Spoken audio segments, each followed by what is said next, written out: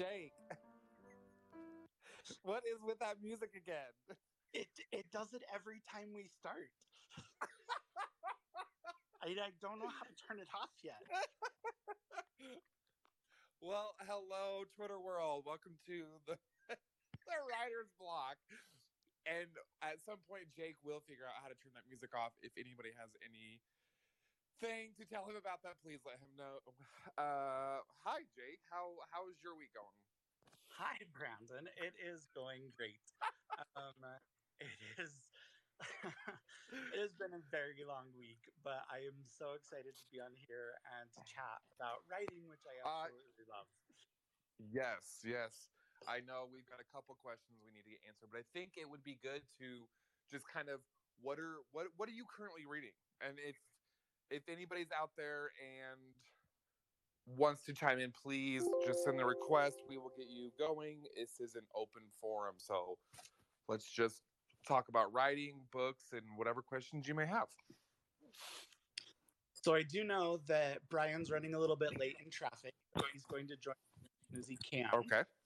And I've sent an invite to Liam, and I'm sure he'll pop on at some time. And even if he doesn't, we can answer that question as we get going. Yes.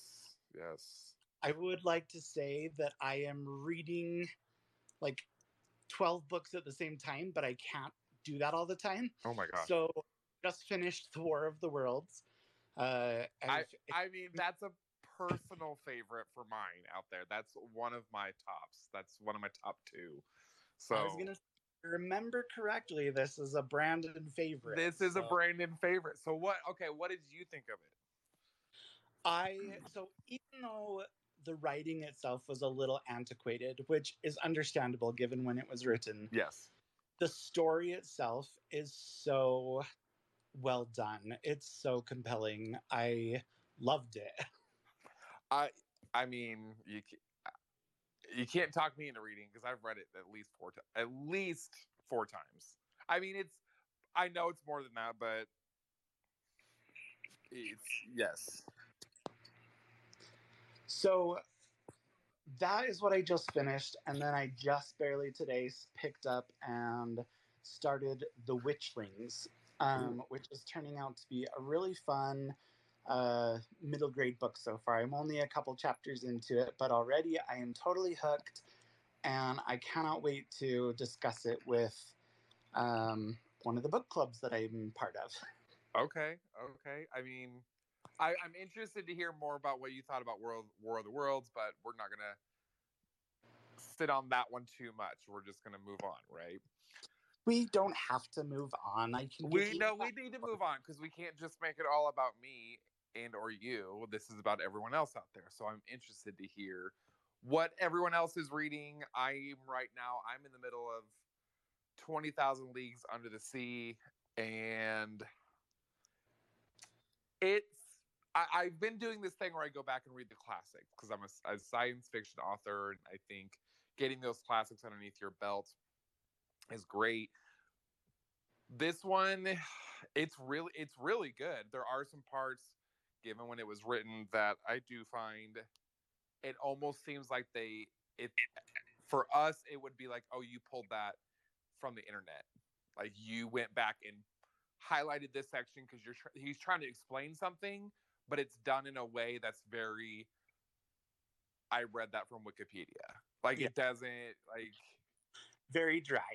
It's very dry, right? So I might get through that section and there's some good chunks of it, but it's really good. And I can see why it's a classic.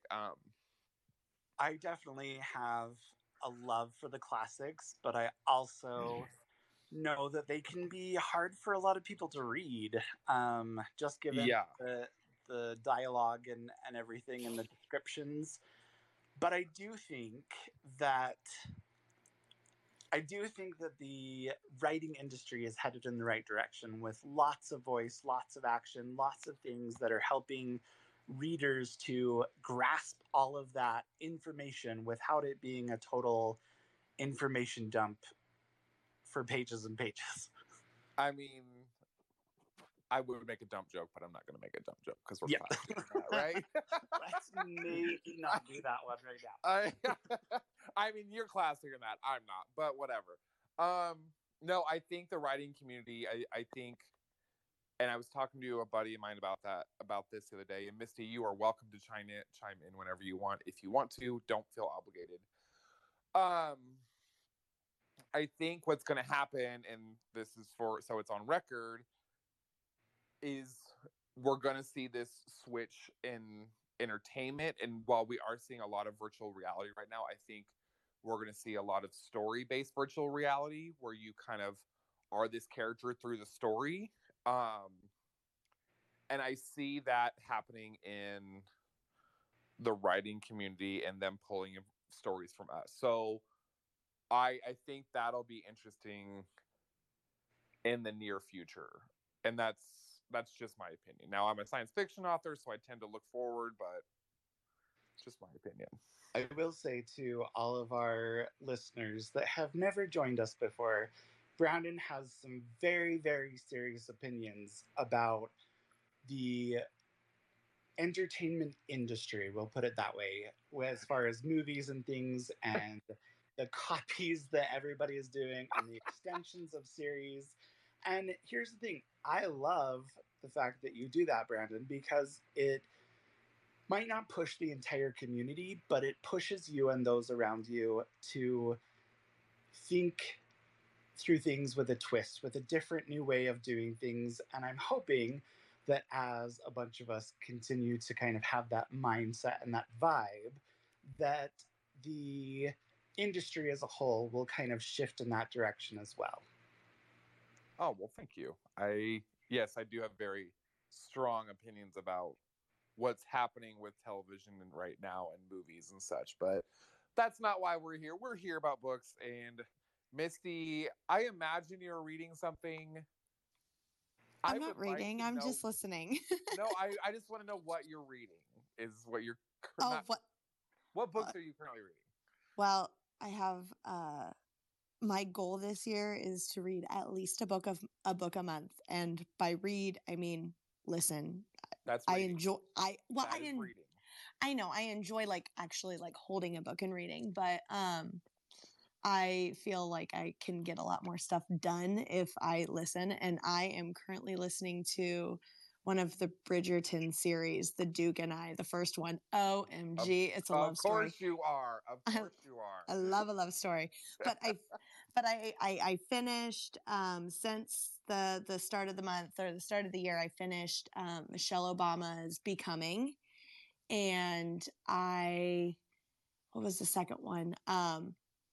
Carrie Fisher's her story about all of her Princess Diarist. So it's everything that was happening while she was Princess Leia, her diary entries from that. And that was spicy. And let's see. And then I finished The Glass Castle. So you've had three books in 1 month. We're not even a full month in. I know. I was into The Glass Castle because I teach special education. And so my high school, my 9th graders are reading it in class. And I'm like, okay, if they have questions, I need to be able to, try to help them with that or help them do what they need to do. So I binged it. I started it on Saturday and I finished it last night. Well, good. So good. Yeah, I went to town. Clearly. I mean, I think we're all always looking for ways to fit in, and I know Jake's struggling with this right now, to fit in that little bit of how do I get this done in this amount of time, and how do I be more efficient. I think, and I don't care what anybody says, audiobooks count as reading. It's a way it's not physical reading, but it gets your mind active, right? And it's fair, turning off the TV and not just blankly staring at it. So that's awesome. Well, I listen when I cook, do dishes, when I'm taking a shower, when I drive to work, when I'm You folding have like a clothes. 2-minute drive to work. Let's be honest with that. Hey, one. it don't matter. I can drive around town and just listen to a story. Let's see. When it's my prep, when I'm planning stuff, I listen. So it's like there's tons of times I realize during the day that I have open that, I can do something besides, either watch TV or just listen to music. And I love listening to music, but I'm just really into books right now. And you found this, it's an app, right? Like, yeah. And it's free, right? Yeah, it's through your public library. Oh, perfect. Yeah. So like if you have like a library card, well, it's at least through mine. So I don't know about anyone else, but it's Libby, Libby. And I, just type in my library card number and then I just start searching. Like I've got like 38 books on my watch list or on my list that I want to read. And there's some that I have put on hold because I will have a several months wait. So like Spare, like the Prince Harry. I don't even want to talk about it. Let's not bring it up. Like those of us in the writing community, we call that the to be read list. So, oh yeah, TBR. That's your TBR. I have a long one, and I am so excited. Jake's got a pretty lengthy list, I imagine. Well, homie's reading like 12 books at once, so probably. Right. I'm like, let me do one. I need one book at a time. Big shout out right now to Carolyn, who I have been friends with on Twitter forever. She is marvelous. Carolyn, if you want to jump on as a speaker, you are more than welcome to and join in our conversation about the books that we are reading currently while we wait for some of our other people to show up. Yeah, I like, and we're still trying to develop the show and figure out where it's going to go, but I think that's an online, I don't know. I like to talk books, obviously. That's why we're here. I think so far, I think I'm on book 12 for this year. That's disgusting. Like, I'm barely through book 1, and you're like, I'm on book 12. Like, let's be honest. Yeah. I have been reading a lot of middle grade novels because I write in the middle grade genre quite a bit, and they are much shorter than a lot of these other genres that you are both reading in. See, that's where this is where this marketing comes in. Jake, when you get published, because you're going a traditional route, you need to pitch it to Misty, who teaches middle grade, and there you go. There's your sales right there. Yeah. I mean, if boys like sports and outdoor stuff and hunting, I mean, at least in Iowa, they do. And and then girls are all about love. So shoot, I will gladly read your stories and I will tell you if my kids would get into it. And see, here's the thing that I am trying to do with a lot of the books that I am writing. I am so, and this is personal opinion, I am so over the idea that this is a girl's book and this is a boy's book. And so I am trying to write stories that both genders or all the genders are going to enjoy, and that it doesn't have to be just a black and white or blue and pink or any way you want to put it, so that everybody can read everything. I will say I have a young lady in 7th grade. She asked me what book I was reading and I told her, or what book I was listening to. And she's like, that sounds good. And I'm like, so what books do you like? And she's like, I like murder books. I'm like, well, that's creepy, but okay. Yes. I mean, who doesn't love a good murder book? Seriously. And so I check Misty's with her. hand is raising up right now. I like a good death, but I mean, it needs to be through love. But yeah, no, she cracks me up. So every time I see her, I'm like, so do we have blood and gore yet? What's going on? So I mean, there you go. If you want to do that, Jake, go for it. Death. Pure death. I say go for it. Carolyn, jump in here and let's hear what you are reading. Oh, okay. Well, I'm in the car, and so if I lose you, it's because of bad reception. I just finished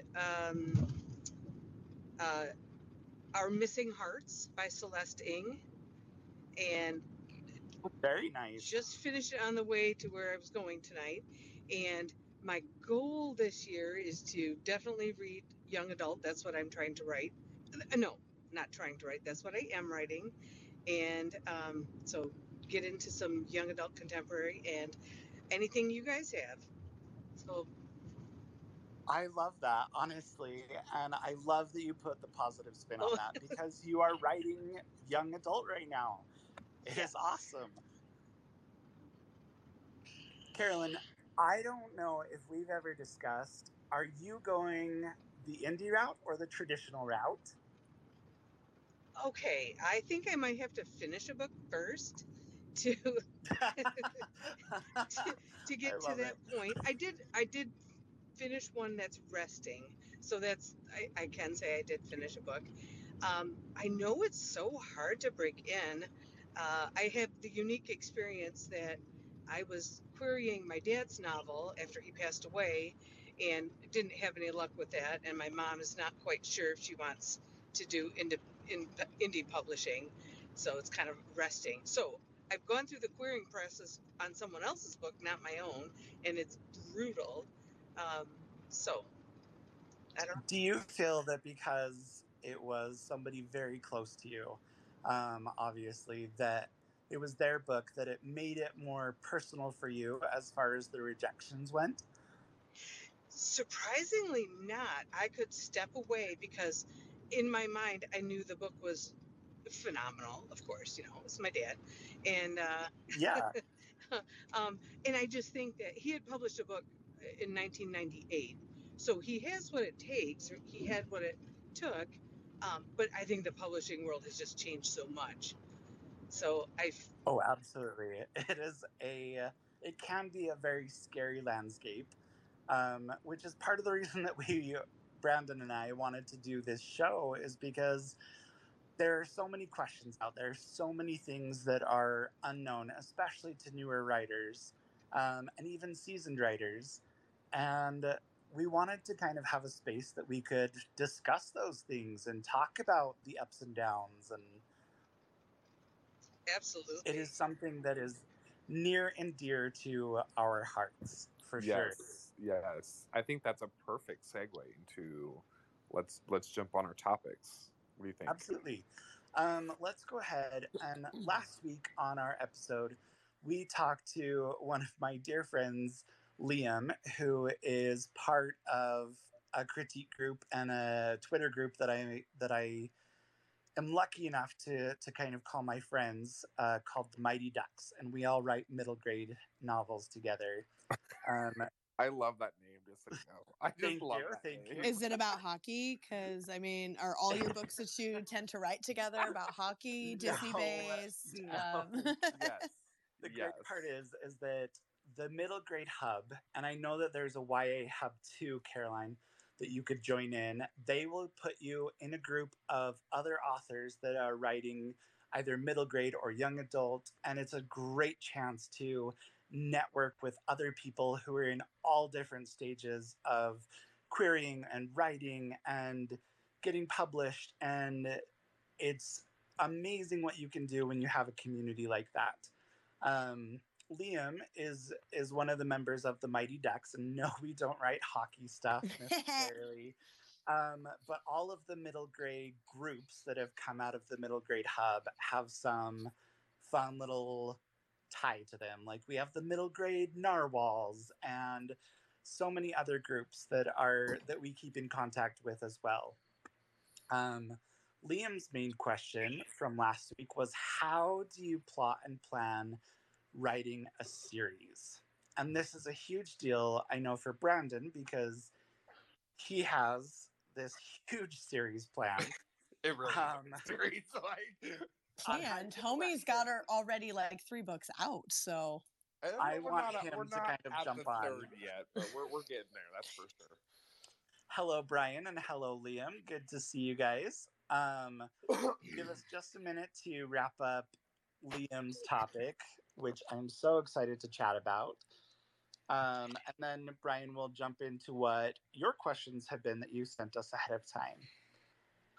So I'm just wondering, for the So series, we're talking about Planning a series, Yeah, correct? yeah. Did you just start that, or did I join in the middle of it? We literally just started. Okay, cool. That's all I wanted. Thanks. You're fine. I think for me, I write backwards. So here's the ending that I want, and how do I get there? And then just plan that out. And it's hard to just say plan. I hate saying just plan that out, but you need to give those characters that are in that quote unquote final story, give them their arcs. How do they get there? How do they? And I personally, I say, I want that character to be the exact opposite of where they started. So if you have someone who's kind of an anti-hero at the end, have them start as a hero and just work that story backwards. Then you just have to start thinking timelines. Well, someone just doesn't change in like a month, in a week. You can't just do that in one book. You have to spread it all out. And Jake, I think we were talking the other day, and correct me if I'm wrong here, that we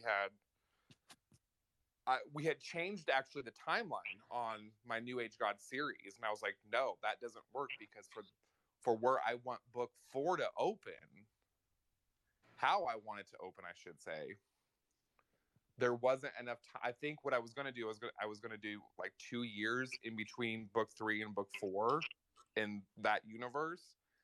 But for what I wanted, that's got to be a 5-year difference. There has to be 5 years between this book and this book. So this brings up, Brandon, an excellent question.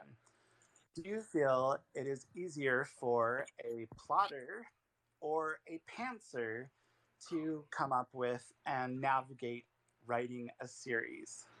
Ooh, I think on a certain level you have to be a plotter. You have to. There's certain scenes you can just be like, oh no, this is going to be great in the series. This is going to be great in this book.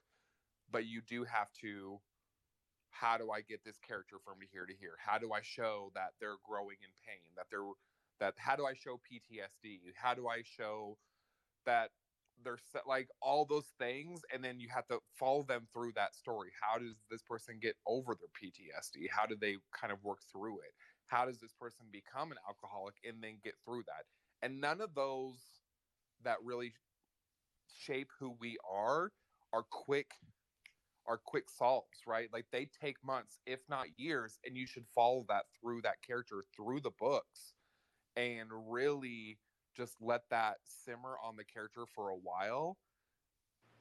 And as far as planning a series, I think you just have to, well, what do I want to happen in this book? What do I want to happen in this book? And make sure that order makes sense to get you to your final, this is the last scene that I want.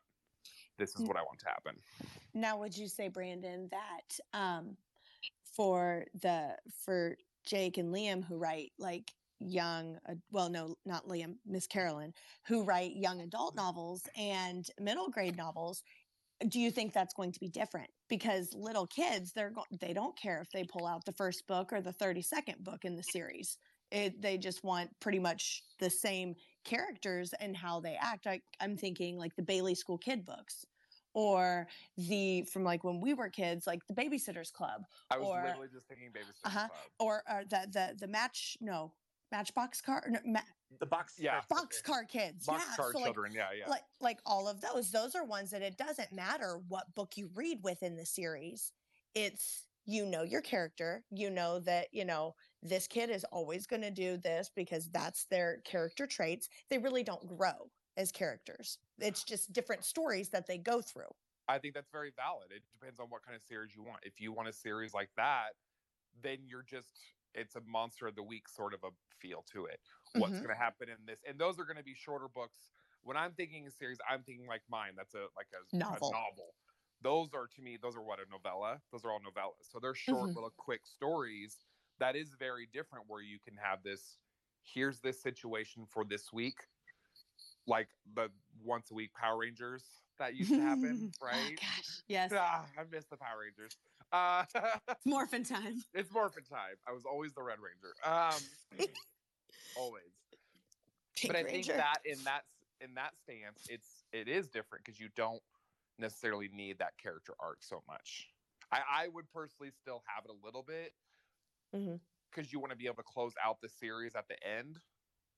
Like, we're not going to do this anymore. Well, I'm done with like this one, because you can only go so far with it. Like, how old eventually it's like you've got 365 of these events, and this kid is still like 5 years old.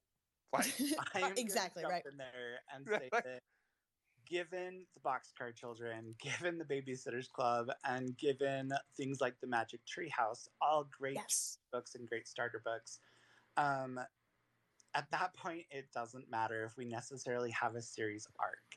I would say that Liam specifically is asking because he would really love to make his book, The Earthlings, into a 4-book series.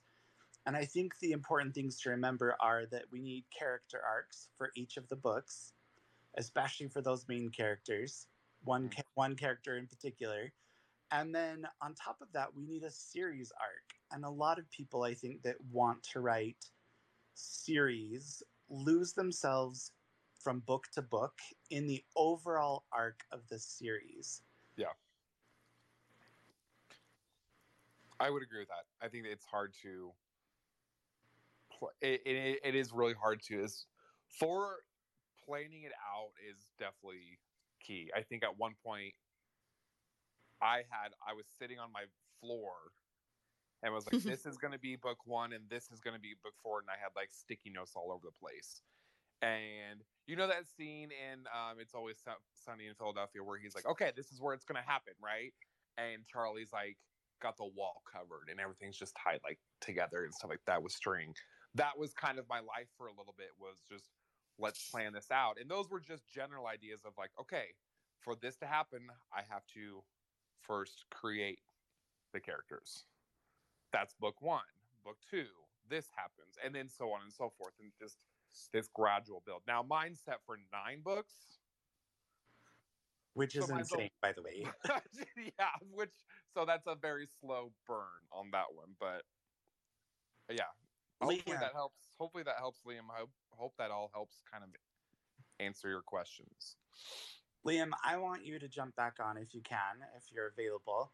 And I want you to kind of tell us, are you a plotter or a pantser when you are writing the Earthlings? And I want to know a little bit, just a little smidgen of what you think books 2, 3, and 4 might entail. Real quick, what's a pantser? Okay, so we should have said that. Because I'm honestly thinking like you're de-pantsing people. She's not a writer. She doesn't know these terms. Like, I don't. I read a lot. I love to read like young adult novels, love stories, historical fictions. Like, that's my go-to. So I know what a plotter is. I mean, plus, like, I talk to Brandon every day. But a pantser, I'm like, I work with middle schoolers. So are you de-pantsing people? This is what I need to know. No. So in ways that you're going to understand it, a plotter plots their books out, right? They plot the storyline out. A pantser is someone who just flies by the seat of their pants. Going to make this work. There you go. Oh, okay. And some of your big authors are like that. Like, I mean, because I've read, like stuff about authors that wrote what was it? The Fudge Nuggets. I don't know, but it was one where the author's like, oh yeah, no, I'm done writing. That's why we'll just see every story, which happens. Okay. So I want to hear. Go, Liam, go.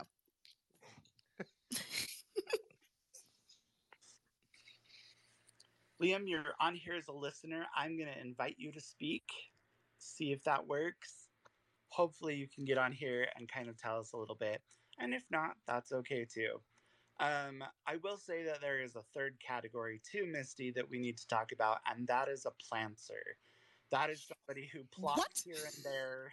They plot here and there, but really the majority of the story is just coming spur of the moment out of their head, and they might have an idea of where it might be going, but you never can trust those characters. Can you say that again? It's a what? That would be a plantser. A plantser. I'd be a plantser. I'd be plotting to plant you. I know. It's just, it's just the image in my head is ridiculous. So I'm moving on. Okay. Liam, we are so glad you're still here. And if you can jump on here in a little bit, that works. If not, totally okay. Let's go ahead and let's move on to Brian, who had a really interesting question. Brian, I am going to send you an invite to speak. Hopefully, you get that. I don't know how this works yet. So we're just kind of flying by the seat of our pants. We are totally pantsing this. Again, terminology. Can you? Terminology. We really need to speak on the terminology because not everybody knows it. It's just funny. Brian, how's it going? Oh goodness! I'm glad I'm here. I'm glad I made it safely. Can you hear me? Yeah, you can hear me. Yeah, we can hear you. Yeah, I've never used this technology before. Let's have a great day. There's no internet at home. I'm in the library in a study room, and the walls are very green, and I'm not liking that. But anyway, so I forgot what my questions were. You are just fine. Brian, your question was Brian, I already love you just for that. Like, that's great. Brian, main thing was that you've written this memoir that is very personal. You and the events that kind of brought you to being you. Right. And you have fleshed it out so much at this point that you're a little worried about the word count. Oh yeah. So it was down around 72,000 before I started working with my mentor last fall. And my mentor's primary feedback was that it was way too Greek tragedy. I would get really like at the beginning of the sex scene and draw the curtain and be very discreet and coy about it. And he was like, why the fuck are you censoring yourself? Pardon my French, but why are you censoring yourself?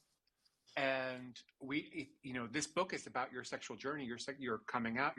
You're owning your sexuality. Why are you doing that? Right. So I started yet another round of revisions, and I looked for places to zhuzh that up a lot, and I did. And now I'm coming up on 90,000 words, and that strikes me as too much for memoir, but I don't know yet. And I also don't want to do another round of self-editing, self-censoring rather, because as my mentor rightly told me, some of those decisions need to be made in conversation with an editor whenever that happens. Absolutely. And I'm just nervous about like reaching out to another round of agents or publishers and saying, actually, it's 90,000 words, but you'll love it anyway. Especially I love the fact that you have gone through a lot of painful memories, and in addition to that, a lot of beautiful memories, and you're expressing those in such a way that it has taken 90,000 words. And I think that the industry standards are such a great guideline, and for memoir, the industry standard for publishing traditionally is 60 to 80,000 words. Yeah. That's kind of the sweet spot. Now, really? That seems low. Like, it's right. I've heard that too. Wow. If I was writing like epic sci-fi, 120,000 would be great, but no, memoir needs to be a little bit tighter, generally speaking. But again, I don't know, I'll say, okay, well, it's 90,000 words, and with the right editor, it could be 75. But Brian, do you feel like you have gone through this manuscript so many times that I'm sure you're sick of it? So I definitely was at the end of December. I had hit the proverbial wall, and needed to put it aside for a couple weeks. I'm back in it now. I've got only 2.5 more chapters to go to finish this current round of rounding it out, and then I'm planning after that to do an audio pass. So have Microsoft Word basically read the book to me, so I can stop and say, "Oh, that doesn't make sense," or "I use that word in the yeah." A great So tip for our listeners, for sure. Oh yeah, that saves a lot of work. A Yeah. lot of work. Right. I'm particularly fond of certain words and turns of phrases, and hearing them twice on the same page. Oh, okay, yeah. So things like that. But I've, at the same time, I also just sent the first 20 pages to Barrel House and said, hey, I basically told them that I had the manuscript ready to go. So, Well, and here's the thing. Do you have the manuscript ready to go? Absolutely. Could it be yeah, tighter? Could yeah, we cut down a little bit? Absolutely. yeah, But yeah, again, like you said, that's something that in traditional publishing you can work towards with an editor. yeah, yeah. That being said, there is a lot of tightening that we can do simply by going through. I don't know if you've done this one, Brian, but have you read your manuscript backwards? Yes, I did. That was 3 or 4 revisions ago. Yes, Awesome. and that's actually what helped it. I mean, so the first draft was 120,000 words. The second draft was 90, and then after I did, at some point, like draft 6 or so, I did the read it backwards, and that's what brought me down to 72. Which I am eh, impressed with. To go from 120 down to 72 is huge. Well, so the first draft was very much get it out and get it on paper, because this is the stuff that I needed to exercise with an O there in the middle. But also, I had not actually ever had a formal bit of training about writing, and there was a lot I needed to learn along the way. And as I did that, I was like, okay, yeah, now I know how to revise this shit. Now I know how to trim it down. Now I know what to look for. And I do some really interesting, well, I like to think that they're interesting. I do some different things with the structure and the format. And I don't use quotation marks, for example. Everything that people say is in italics. Yes, it works some people's last nerves. I get that. But, it's part of it. And I like the revision process to a point. But when I set myself these artificial deadlines and then drive myself crazy trying to meet them, like I was doing in December, It so falls apart and it becomes yeah, authentic. And I yeah, think that's a big thing for especially newer writers and even some seasoned writers. When you're writing something that is this close to your heart, this close to home, mm, you don't want to edit away the voice and the passion and the feelings. We yeah, simply want to tighten up the prose a little bit and make it so that it is clear and concise without losing all those other pieces. yes. A couple of types of provisions that really helped, for example, was getting rid of expletive verbs, like to be, any form of to be, I was, they were, and replacing those with tighter action verbs. Another helpful thing to do was to get rid of potentials, like could and would, and then also to get rid of intransitive. So I felt, I saw, I heard, I ate, those things that don't really tell you much. So that all helped. Absolutely. But I know that there are a couple of sites out there on the internet where you can look up words that you should just cut completely from yeah, your writing. yes, And yeah, that yeah, will yeah. absolutely bring down your numbers if you Yep, need to hit that sweet spot. Now, I know yep, for me and for you, Brian, we're trying to push towards kind of the traditional route of publishing. Brandon, on the other hand, yeah. is absolutely an indie author and has found his niche there. And Brandon, what would you say about the industry standards as far as word count goes? I think and this is I'm not a big memoir person, so take my advice with a grain of salt, right? Okay. As an indie author, and I say fuck it, hit your like if you need to tell your story and it's a little bit longer, fine, tell your story, let it be a little bit longer. Like that's I know there's these industry standards, but that's the beauty about being self-published. is you can do what you want. And I think I said this in the last episode as well. That's the best part about being an indie author. I can do what I want. Yeah, it might be a little bit longer, and I would definitely try to get it brought down. But if you're like, no, these are definite, I have to have these, not necessarily words, but like this storyline has to work. And for it all to make sense, these sequence of events have to happen. Yeah. And you can only bring that down so far without losing something out of it or changing it so dramatically that it's no longer a memoir. Yeah. So I think if you're a little bit over, we said what, it was 62 and you're at 75. Oh no, the upper limit is normally around 80, 85, and I'm just over that at 90. Okay. So I think it's feasible to get there. At the same time, after I do that Microsoft oral round of revisions, I'm like, okay, now what? I'm not yet. Go to round. That'll be round 14. Yeah.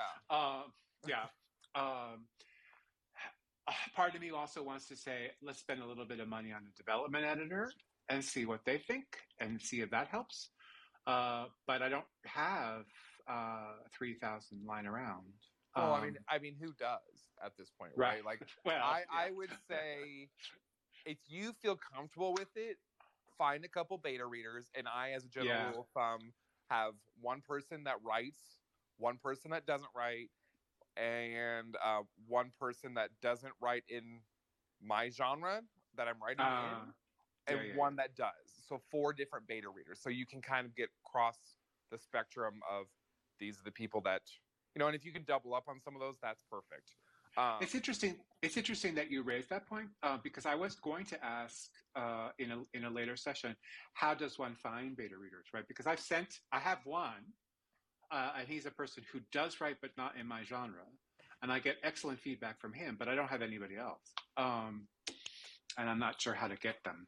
I just talk to friends. Like Misty does a lot of beta reading for me. I know Jake does a lot of beta reading for me. Those are usually my first go-tos, and I have another friend that I've met on Twitter. And I would say, honestly, put the call out there on Twitter. On the Twitter, Tweet it, say, hey, I'm looking for beta readers for a memoir about this many words, just looking for some general feedback or what have you. And I promise you'll start getting people, but just be careful with the bots. You just yeah. I mean, we all know that, but I put it out there, and you're going to get some people, right? It's a free book, or however. I think that would be the best way to do that. Jake might disagree with me on that. I will throw this out there, Brian. You have friends on Twitter that you connect with in a way that is more than just like, hey, how you doing? Yeah. I am going to throw my hat in the ring out there and say that you and I had some great conversations, some great discussions. Yes. And I think that being said, I would totally be willing to be one of your beta readers. I would love to do that. But there's no horses in my book, Jake. That is okay, Brian, that there are no horses in the book. The funny thing is that so far I have no horses in any of the books that I have written. Oh, darn. Okay. We will get there, though. Finding beta readers, and you bring up an excellent point, it can be very, very difficult. And I would say it is more difficult for those that are writing for the adult genres than it is for those that are writing in Kidlit, whether that's YA or middle grade, chapter books, picture books. I think there is already a kind of a thriving community out there that people can tap into. I find that it's not as easy in the adult realm, which I find so fascinating. All of us as writers should be out there, cheering on and supporting and helping each other. I think that would be a really cool thing if we had a platform or some, Twitter Spaces writing show like the Writer's Block where people could find other beta readers. Nice shameless self promo right there. I love that, Jake. You got it. I'm not shaming by any means. I'm all for it. Like, I love it. Yeah. Okay. Brian, I know that there are some other platforms out there like Fiverr and things where you can actually pay to have beta readers with reviews and things like that. But I think, I don't know that writers need to go in that direction because honestly, for most writers, it is something that they're not doing as a full-time profession. It is something that they are doing while they have their full-time job. And for you especially, Brian, I know that you have a commute and you have a job, and there is not always time in the day to make things like this happen. And so I think that there needs to be kind of a shift in the community in that sense, especially finding platforms like Twitter and things that were not available 20, 30 years ago. I think there's a great community that can be found here. Thank you. I do think, Brian, that we can absolutely cut 5,000 to 10,000 words from your story. Yes. And part of that is going to be very brutal with the standard phrase of kill your darlings. Yeah. And everybody hears it and everybody hates it. And at times you are so close to the piece and you've read it so many times that there may be things that just, fly under the radar. Yeah. Yeah, and that's the whole point of not overwriting any work, is so that I can go back and say, oh, you know what, let me resurrect this. But after I've cut something out. But yeah, you're right. The only line I'm probably going to draw is those, like, every now and then there'll be a paragraph where I veer from clinical to orgiastic within the space of within the space. Love that word.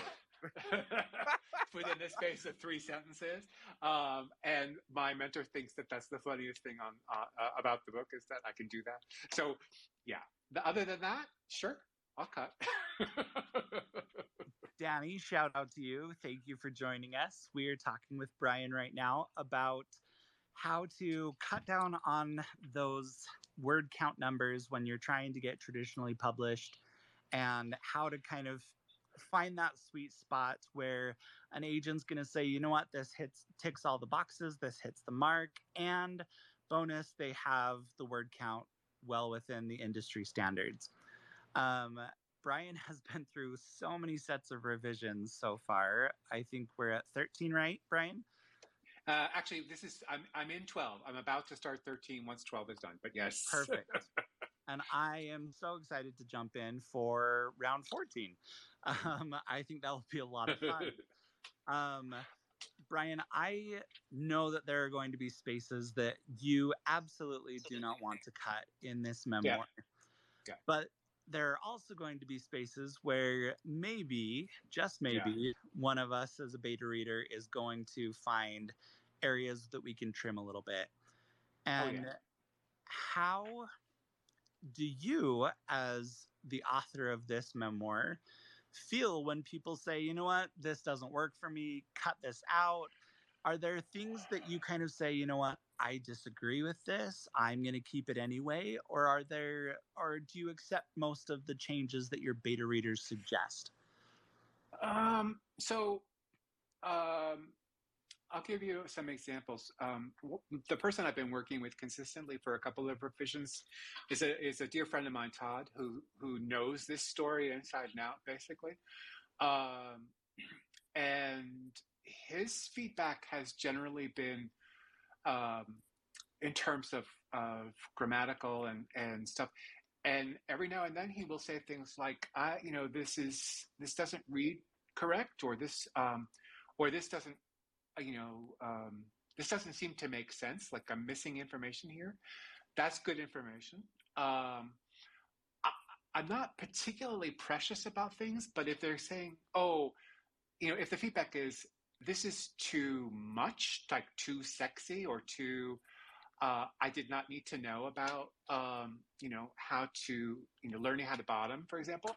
Um, that I would push back on. I love that you put that in there. Sorry, I didn't mean to cut you off. That's okay. Just I'm loving you too, Brendan. By the way, thank you.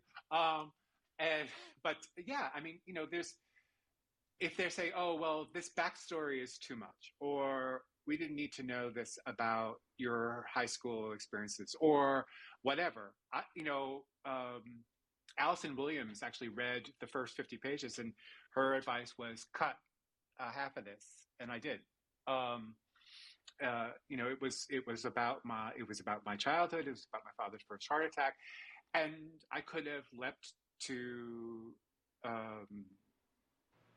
my first visit to how do I it was a stationery store, but the first time I saw gay porn on the shelves, which was when I was 14, and I started there. It's not the start of the book right now. The start of the book is the fight with my ex in Tokyo, where I throw him out, and he turns around and says, but I'm HIV positive," and I'm like, "Oh, fuck." And then I go back. See, can I just jump in for a quick second, Brian? Yeah. You say that, and this is just my feedback. When you're a 14-year-old and you see porn for the first time, to me is a much stronger opening than the fight. I'm just giving you honest initial feedback. No. I have more. Yeah, I hear you. I have gone back and forth on this a couple of times. And I, starting with either my father doing the birds and the bees talk, and me not understanding what the hell the word vagina meant, or the going to the stationery store with my mother and asking her if I could get Playgirl. But at the same time, one of the big themes of the book is the fact that I left the United States specifically to escape AIDS, and I end up with it. And the person I thought was supposed to be my lover, my roommate, everything, has been manipulating and lying and telling me all of this, and ends that manipulation with, "Actually, I'm HIV positive." So, yeah, I hear you. I still can go back and forth on this. So yeah, I'm not averse to moving it around. I've already done so a couple of times. So thank you for the feedback, though. That's good. I will jump in there, and I will say especially to those people that are listening, obviously we're talking about kind of making revisions and cutting down to specific word counts. I think the long and the short of it ends up being it has to still have the author's heart in there, no matter what the beta readers, or for that matter, agents and editors. We sometimes think of them in this publishing industry, in the traditional publishing industry, as these kind of monoliths that are standing up there and are these gatekeepers. And in a way they are, but they also are people, and they also simply want to help you tell the best story that you can.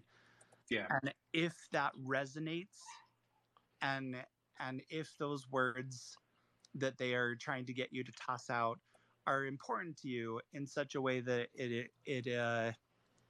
it compromises the story without them, then I think that's something that needs to be said to all writers, is that you can stand up and say, "You know what, I am not comfortable with the direction that we're taking this story." And that can be scary sometimes, especially as new writers that are trying to break into the industry, get that agent and get that that publishing contract. And even it can be scary for those indie publishers that are putting their voice and their words and their work out there, and they're getting a lot of the feedback after the fact. They're getting those comments of, you didn't need this, and you shouldn't have pushed the theme this far. And that can be kind of gut-wrenching for anybody. but I love the fact, Brian, that you are committed to the heart of this story, and it's going to be your story, kind of in a way, whether they like it or not. Well, and I'm a little bit more blunt and out there, so I'm all about push the boundaries. That's how you get your story out there in front of people, right? Like, Mm-hmm. make your you have to. The community is so large. We're all storytellers, and while we're all trying to support each other, what makes your story different? You have to be the loudest. And I go back to the original Sister Act, when she's teaching, when Whoopi is teaching that one nun to sing, and she's saying, I need to hear you sing. I'm going to be, imagine me sitting at the back of the bar, and I need to hear you through all this. You have to be that nun. That's how you have to get your story told. And if that means you have to push boundaries, push those boundaries. I'm all about that. Like, make your story more unique than others. And while we all do that every single day, it's different. It's a lot of work in the indie industry, and you have to find that niche. And I think, Brian, hearing a little bit about your story, I would be interested to read it as a beta reader and see what I could do to help out with that. And I might not be able to do like word count, but like, this relevant to the story. I can help out a little bit, however, but that's just my 2 cents. I'm not I'm not a memoir reader. You'll love mine, though. You will. And I'm glad Ferb and Perry have chilled out a little bit there, Jake. Yes, thank you. Yeah, I was like, can you take them out? Like, please. Ferb and Perry are my dogs, for those who don't know. And they can get a little vocal about things, but I'm going to consider it that they are just encouraging you, Brian, to continue on this path that you have chosen.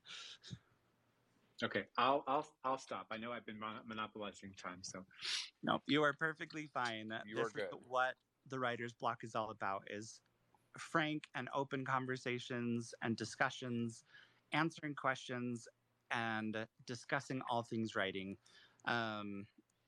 Brian, I hope that we will continue to hear from you on the writer's block, because I really would like to dive more into. We could have an entire episode just dedicated to how to find beta readers or what makes a good beta reader.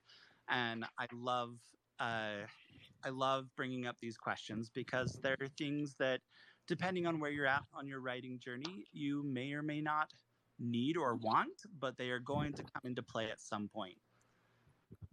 You know, I think that should be next week's theme. How do you find a beta reader? Perfect. I like that. I think that's a great, like, what do you look for? What kind of feedback do you need? Because I think every author looks for different feedback from different beta readers. Like, when I send my stuff to Misty, I really just want her to be like, it's amazing. It's a #1 bestseller. But she never says that. She's always she just is like, it's good. Like, I'm interested in the next one, like a good best friend does, right? That's what she does. Dude, I tell you if I think something sucks or if you need to change something. So no, I'll tell you if it's good or if it's bad or if it's whatever. She read the very first draft of my very first book, and it was rough. It was rough. Like, let's just own that. It was very rough. I told him it was like reading a textbook. But here's the thing. The feedback that you gave him pushed him to that next level. And it was really important for Brandon to have a beta reader that was willing to tell him that. I think a lot of times we get beta readers or family members or friends that are just a little too nice about our writing. And sometimes we might need that positivity pass where we say, you know what, I do not want you to correct anything. I just want you to say, these are the good parts. And as writers, we absolutely need those positive moments. But we also need to have the hard truth shoved in our face sometimes, rather aggressively that things could get better or things will get better if we just work on our craft. Yeah, I think it's that important feedback. That's that criticism that we need to push ourselves. Like, you know what, I'm better than this, and that's that push that we need. So, yeah, I think next week let's talk about beta readers. Let's do it. Brian and Liam, I want to give a special shout out to you guys. Thank you so much for your questions, for writing into the show, and being willing to kind of put yourselves out there in kind of a scary environment sometimes to kind of get some feedback. Oh, if you were involved, I knew it wasn't going to be scary. Well, thank you very much. I will take that as a sincere compliment. It is. It is. Well, it looks like we are wrapping up on our hour. I hope that everybody will tune in next week. We're going to do this every single week on Wednesday, 7 Central. And thank you, everyone who's made comments, who has jumped in here and kind of made this show something special. Yes, thank you, everyone. Hopefully we see you next week. Thank you. For all you writers out Thank there, you. don't be afraid of the writer's block. We'll catch you guys later next week and look forward to hearing from you.